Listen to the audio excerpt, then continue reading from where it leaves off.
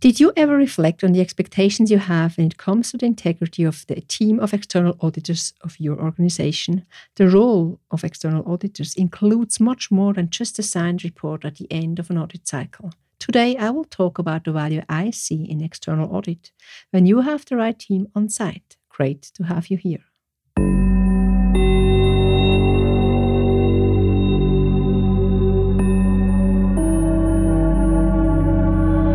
Corporate integrity, fraud, non-compliance, and cybersecurity. Would you like to understand the root causes, detect threats, and take measurements to protect the most precious assets? As a leader, you need to be prepared and stay actionable in the event of an incident.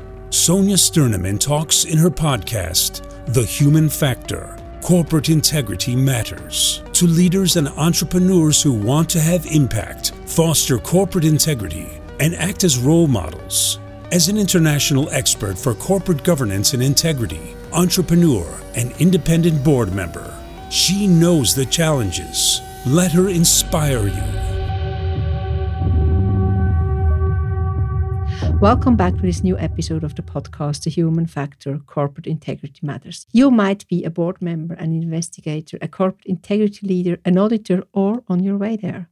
What we all have in common, we strive for leadership with integrity. I'm your mentor and sparring partner when it comes to corporate integrity with impact. Founder of Corporate Integrity Concepts with different formats for corporate integrity leadership. And the vision to protect and secure assets, the reputation and actionability, yours and the one of your organization. Why? Because corporate integrity matters to all of us, also to the team of external auditors, but no worries at all. I will not go to all the details and duties external auditors have. I rather take on the perspective of an audit committee member with certain expectations. But before I start with the focus topic of today, I would like to mention and explain what you, as my listeners, can expect for the next few weeks, because this episode will be the last one for 2021. Well, we in our team will use the entire month of December for planning, creating new tools, researching topics, and interviewing our guests, the ones you will get to know in 2022. Honestly, I love the month of December, planning the new year ahead and make sure that everything is set up for a great start. And of course, I'm a real fan of all the Christmas decorations we see in the streets and houses. What a great month. And just between you and me, we also move our offices next week, so I'm definitively not at risk to be bored out. We are back on air on January the 4th, 2022. And keep on having the solo shows and the interviews with our guests. But now, let's come back to the focus topic I mentioned at the very beginning, the importance of having the right team of external auditors on site. I look at it from a risk perspective and would like to eliminate the surprises. For example, the surprise that the lead auditor, which is most of the time a highly ranked partner, is not the expert or has the leadership profile the organization would need. You could think of it from another perspective and look at it with a lens of being happy not having the most critical person on your engagement. But does that help the organization? No, not at all. The right external audit team is crucial for the organization and depends on the stage you are in within the life cycle of the company. Just a few examples, and I'm sure you have even more areas in mind, especially when you are an auditor too, where you can bring in added value to the organization. Let's start with the risk identification process, identifying irregularities, benchmarking, best practices, process engineering, and fraud risks. And we could go on with that. But why do I think I have to make a topic out of that? Just a few days ago, I had a very constructive discussion with one of the partners of a leading audit firm. We discussed the fact that even the best partner is not always the best for a specific client. Even though that person has a lot of experience and audit engagements in the same industry, when the culture, and especially the culture of integrity, does not fit, the auditors create an additional risk to the organization. Integrity is also key in the team of external auditors. Now, you could argue that integrity among auditors is always the same and just given. But it is not the experience I made over the last 3 decades. The arguments are manifold, and also the fact that external auditors have to follow certain standards of ethics and integrity. That is all fine and highly valued, no question about that. And if you are following my podcast, the solo shows and the interviews, you have recognized that I dig deeper and would like to understand the core drivers. As we are all human with different perceptions and set of values, also auditors are unique. Every single individual and every single auditor has his or her own set of values, biases, and experiences. And here is where we have to start. It is the board's duty to ensure the quality of external auditors. That's given. In some organizations, we have audit committees preparing this information for the entire board, and in others, without a specific committee, the external auditors directly report to all. My understanding for assessing quality already starts before the audit is done. Therefore, the interaction and exchange between the external auditor and the board of directors needs to be taken up as soon as possible after election. As mentioned, I had the inspiring discussion with the external auditor about expectation management between the board of directors, management, and external auditors. With that, the focus immediately shifted to the different roles of each involved and the special situation an external auditor has. On one side, if governance is correctly lived, the external auditor reports to the board of directors. On the other side, the interaction during an audit happens with the management or the delegated team in finance and accounting. The frequency of interactions is often much higher than with the board of directors or the audit committee, but that's okay.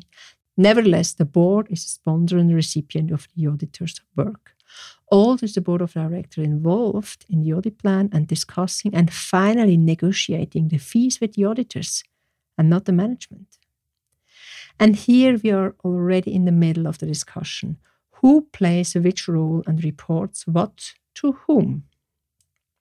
We all know that the direct interaction during an audit needs to be done in a team.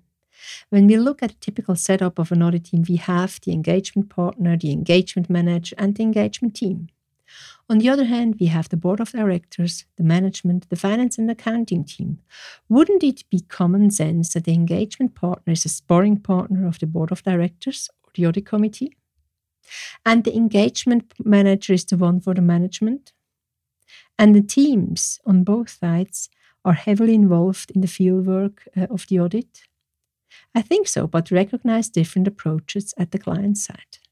Often the engagement partner forgets about his or her role of being a sparring partner of the board of directors. What is the root cause for giving up such an important function for the organization? With giving up that role and mindset, I bet the so crucial skill set of understanding clients' business cannot be nurtured. By not being aware of what the board of directors sees as the risks, threats, and challenges for the organization, an audit plan can hardly be established. And that happens only when interactions, discussions, and communication have enough space to be fed. The biggest mistake happens in the planning of the audit, and that's what we have to avoid. Why? Because planning includes a risk mapping, which will then lead to identifying the right expertise in the team, followed by the staffing. Without understanding clients' business, the engagement is at risk from the perspective of the board of directors and the organizations. Immediately. And we all know to what that can lead. When we look at the recent cases, like, for example, Wirecard, I'm wondering how the risk mapping and planning of the audits were conducted and how deep the understanding of the client's business was at the right levels. Did that understanding really exist? Or was it just another prestige mandate in the portfolio of one of the star auditors within the firm? I don't hope so. I can't answer the question, but I strongly believe that we as board of directors or as part of the management team must make sure that the added value external auditors can have are also manifested. This will not happen by having the wrong team on site, and if we have the right team, we must make sure that they also follow the governance of their duties. The audit team reports to the board of directors, and if necessary, without informing the management team first. As a board member, I expect highest integrity from the audit team and even the higher one from the audit engagement partner. There are a few audit engagement partners out there with a very long history, broad experience, and being a role model when it comes to governance and integrity. So thank you very much for helping us protecting our vision, our organizations, stakeholders, and shareholders. We appreciate that. My personal conclusion is that raising the bar of expectations towards external audit is one of the key duties the board of directors have. So, what is your expectation for your next external audit? This episode was initially called Annual Planning, and for me it is very important to also plan and communicate what I expect from our sparring partners. The external auditors are sparring partners for us, and if not, please reflect for yourself how you change for better. And as this was the last episode for 2021, I would like to thank you all for being a listener, no matter whether this was your first time or you already joined before. And in addition to that, I would also like to thank all my interview guests, starting with Deepa, Sali, Gabrielle, Daniel, Simon, and Lisa. It was so great to have you in my show. This was the episode number 39 of the Human Factor Corporate Integrity Matters. Following the motto, corporate integrity secures and empowers individuals and organizations.